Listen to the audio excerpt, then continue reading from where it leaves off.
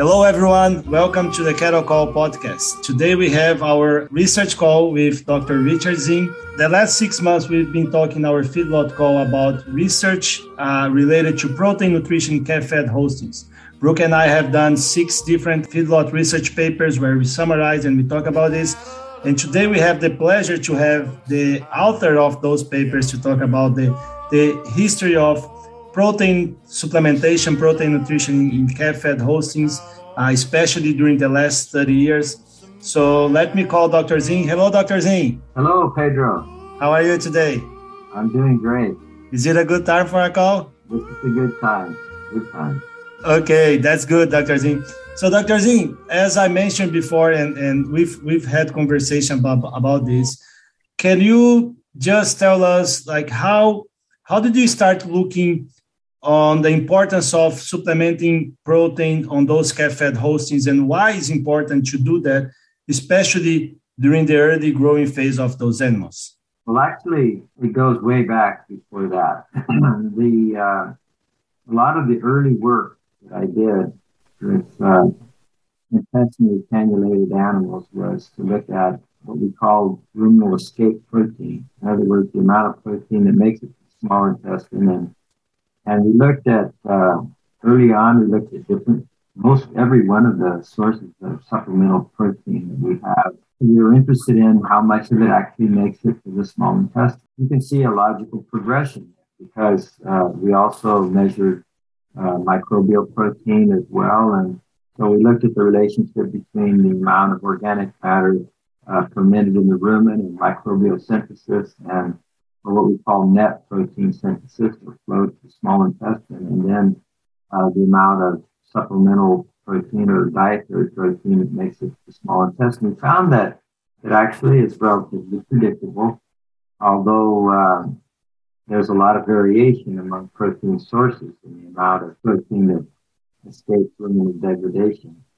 We looked at intestinal digestion of protein, and we saw there's lots of differences in that. As you know, we talked about blood milk, for example, that while it has a fairly high ruminal escape value, the availability of that protein post-ruminal is not that good, especially lysine, which is high in blood milk, but also is affected by the process of drying the blood milk. So anyway, after we had looked at that, we did originally a lot of work with lightweight feeder calves. These would be typical for the Southwest. That'd be Arizona and California, Southern California. We would mostly feed calves. And so we would look at 56-day receiving periods and protein requirements, how cattle responded to protein supplementation during that receiving period. And obviously, cattle always responded to the protein, but it wasn't very sophisticated. In other words, the absolute amount. We looked at feeding increasing levels of protein, and we found that you could feed, for example, almost 40% cottonseed meal and still not optimize performance in the calf. In fact, it goes down. And so we began to look at both factors. We began to sense the importance of microbial protein and the quality of that protein as opposed to ruminal escape protein. So in the early work, we looked at, and this is going to be difficult because we needed a source of protein, ruminal escape protein, that would be high in what we consider to be limiting amino acids, that would be methionine and lysine.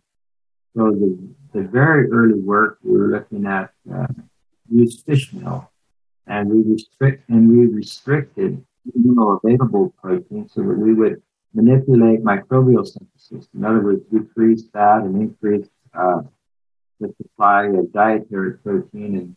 And so this way, this is how we did that original work and looked at kind of almost at the same time we were looking at both non-protein nitrogen requirements as well as looking at the relationship between flow of amino acids to the small intestine.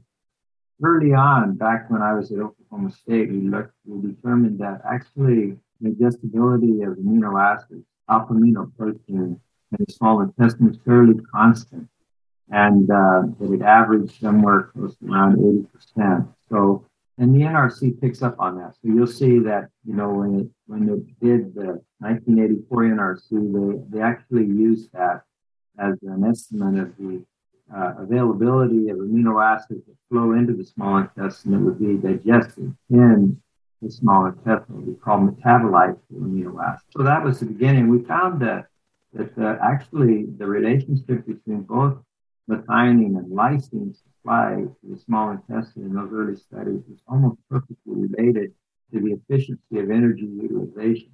So we saw that they were in fact limiting amino acids. And as we met those, and very closely co-limiting amino acids.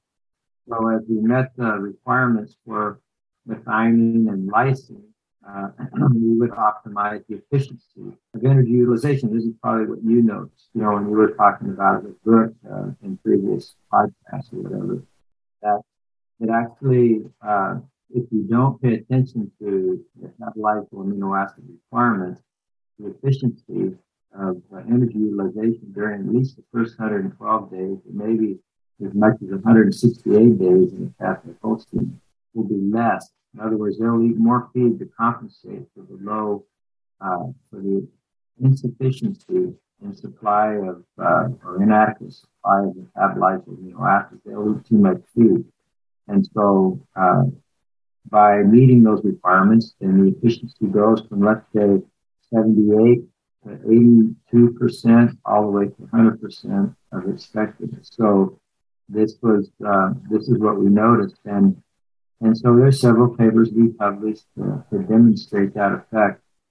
Clearly, this was not an easy thing to do with natural protein, except for fish meal. But the two problems with fish meal, one is that you can only feed so much. It's not very palatable in the diet. And so cattle, you feed more than, let's say, 0.5%, 5%, you're gonna see some reductions in feed intake due to acceptability of the diet. And but the other protein sources simply can't make up the difference. They're not good sources of methionine and or lysine. So this was the dilemma. So we looked at different ways to try to overcome that particular problem. Very difficult. So then early on, we became interested in protected amino acids. Since we knew that methionine and lysine were the most limiting, then we thought, well, we could just add those and get the same kind of result that we would get by adding, let's say, fish meal. But that's been a struggle. The supply of these amino acids is, you have to feed quite a bit of it in order to get those levels up to where we need to be. And we just haven't been able to get the overall response that we had expected. And there's probably a lot of reasons for that. When you try to meet requirements, one of the things that fish meal is also an excellent source of both calcium and phosphorus and also histidine. So it's been a complicated issue, but there's no doubt during that early period, the cattle respond to meeting their metabolized amino acid requirements, and that response will carry over through the whole feeding period. So it's just an area that we continue to be interested in. It was amazing during this time that Brooke and I have been doing to see the progression of the study, and we've talked about how hard it is to do those studies, because there is always something that could be limiting the performance of those animals that we do not always expect. And one of the other things that I learned by doing that and talking with you is a lot of times those studies, we won't see the major differences and you've mentioned this in our conversation today. The difference won't be in the gain. It's actually going to be on the intake, and that's going to be the energy utilization of the diet. That's when we're going to see the response, because the animals are going to eat as much as they can to meet their requirements. So our goal is actually to meet that requirements with less intake, let's say like that, and then we will enhance the energy utilization of the diet. But there are so many factors affecting that. But I think we've been able, you have been able to, we've been able to read, you'll be able to do those studies. And it's been clear how important it is to meet those requirements in that early phase, that early growing phase, so the animals can respond to their maximum potential of gain. I think that's very, very important. One of the things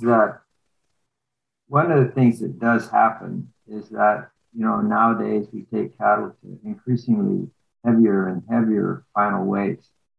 And so consequently, the time on feed has increased from, let's say, 280 days early on to about 340 days currently. And because of that, those extra days on feed and so forth, the effect of that the intermediate and final growing phase is great. And so, that first period is still very, very important. But still, the overall effect, the impact at the end is going to be. You kind of dilute you dilute the effect. You do dilute the effect, but it's still very, very important, especially from a nutritional standpoint. It's something that you should always pay close attention to. That's good. Yeah, that's a great point. I remember the first paper that Brooke and I did during this series was from 1988, and back then cattle were on feed for 280 days, if I'm not wrong, and they were finished with 1,050 pounds, something like that.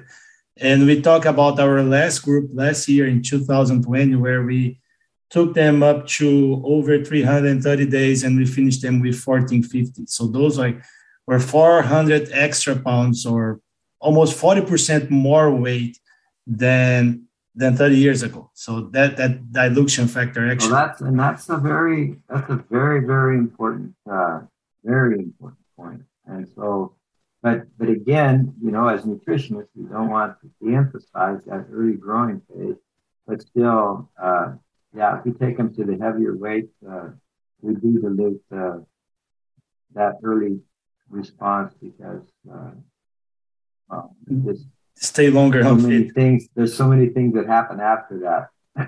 Yeah, no, that's good. So, Dr. Zin, just to wrap up and finish, we still doing research in protein, and my question is, where is the future? Where do you think we are going to go from now? Are we going to be feeding protected amino acids? Is there anyone, like you've talked about methionine and lysine, and we've had mentioned a little bit about histidine. Is that something that will come up, do you think? And where do you think is going to be the next couple of years? What we're going to be doing? I think that's a very good question, Pedro. Clearly, we have the concern not only of metabolizable amino acids, but metabolizable protein, and so when we feed protected amino acids, we can't ignore the potential response to metabolizable protein itself. In other words, protein itself is having an effect. And independently, let's say, or not necessarily independently, but collaterally with the effects of specific amino acids on growth. So, we do need to pay a little bit more attention to that. The new NRC, that one actually has dropped metabolizable amino acids. They're just looking at metabolizable protein, and even then, those estimates that are based on the new NRC, those show much, much higher metabolizable protein requirements early on than let's say the NRC 1984, and I have no idea exactly how they came about with that. So, but most of the cattle on feed are heavier yearlings, but all over the U.S. and really Mexico as well, and everywhere. In fact, feeding Holsteins has become increasingly popular, increasingly important, and so this topic of protein requirements is going to be not going away. This is going to be an extremely important topic. Right now, as you're probably aware, in Imperial Valley, Southern California, Arizona, they basically feed one diet, and so the calves they're not growing, they're not feeding a initial startup diet and then a finished. They don't do that like we would do with conventional calves. Come right in and they just basically have one diet. So there would have to be some changes, in that regard, universally. But I do think that there's a lot of promise with protected amino acids, and I think that it's just that we have a lot more to look at. Like I said before, you can't feed, for example, fish meal or meat and bone meal, because we don't feed that anymore, but we did at one time. And you can't feed those things without and ignore the fact that they also are important sources of minerals. And so there's a lot of things that we have to consider as we're balancing for, especially early on, the calcium requirements, the phosphorus requirements, magnesium requirements. All these things are going to play into what we do when we pull out certain feed supplements, let's say, and just try to put in a simple amino acid into the diet. So I think we're going to go forward, but we're going to have to look at metabolizable protein. We're going to have to look at metabolizable amino acids, and we're going to have to be very careful about the minerals, the macro minerals, calcium, phosphorus, magnesium, and then maybe even the trace minerals. Perfect. No, that's really good.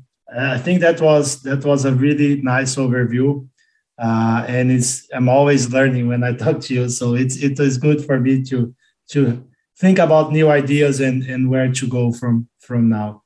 So, Dr. Zin, I would like to thank you once again. I don't know if you have any final comments, any final thoughts. Thank you, Pedro, for always a pleasure. Yeah, thank you. This month is being heavily on you. I appreciate your time, and I thank our listeners to keep listening to us. If you have any questions, any comments to our podcast, please send an email to cattlecallucd@gmail.com, and it will be my pleasure to answer your questions. So thank you very much to listen, and don't forget, it's always a good time for a cattle call. Thank you.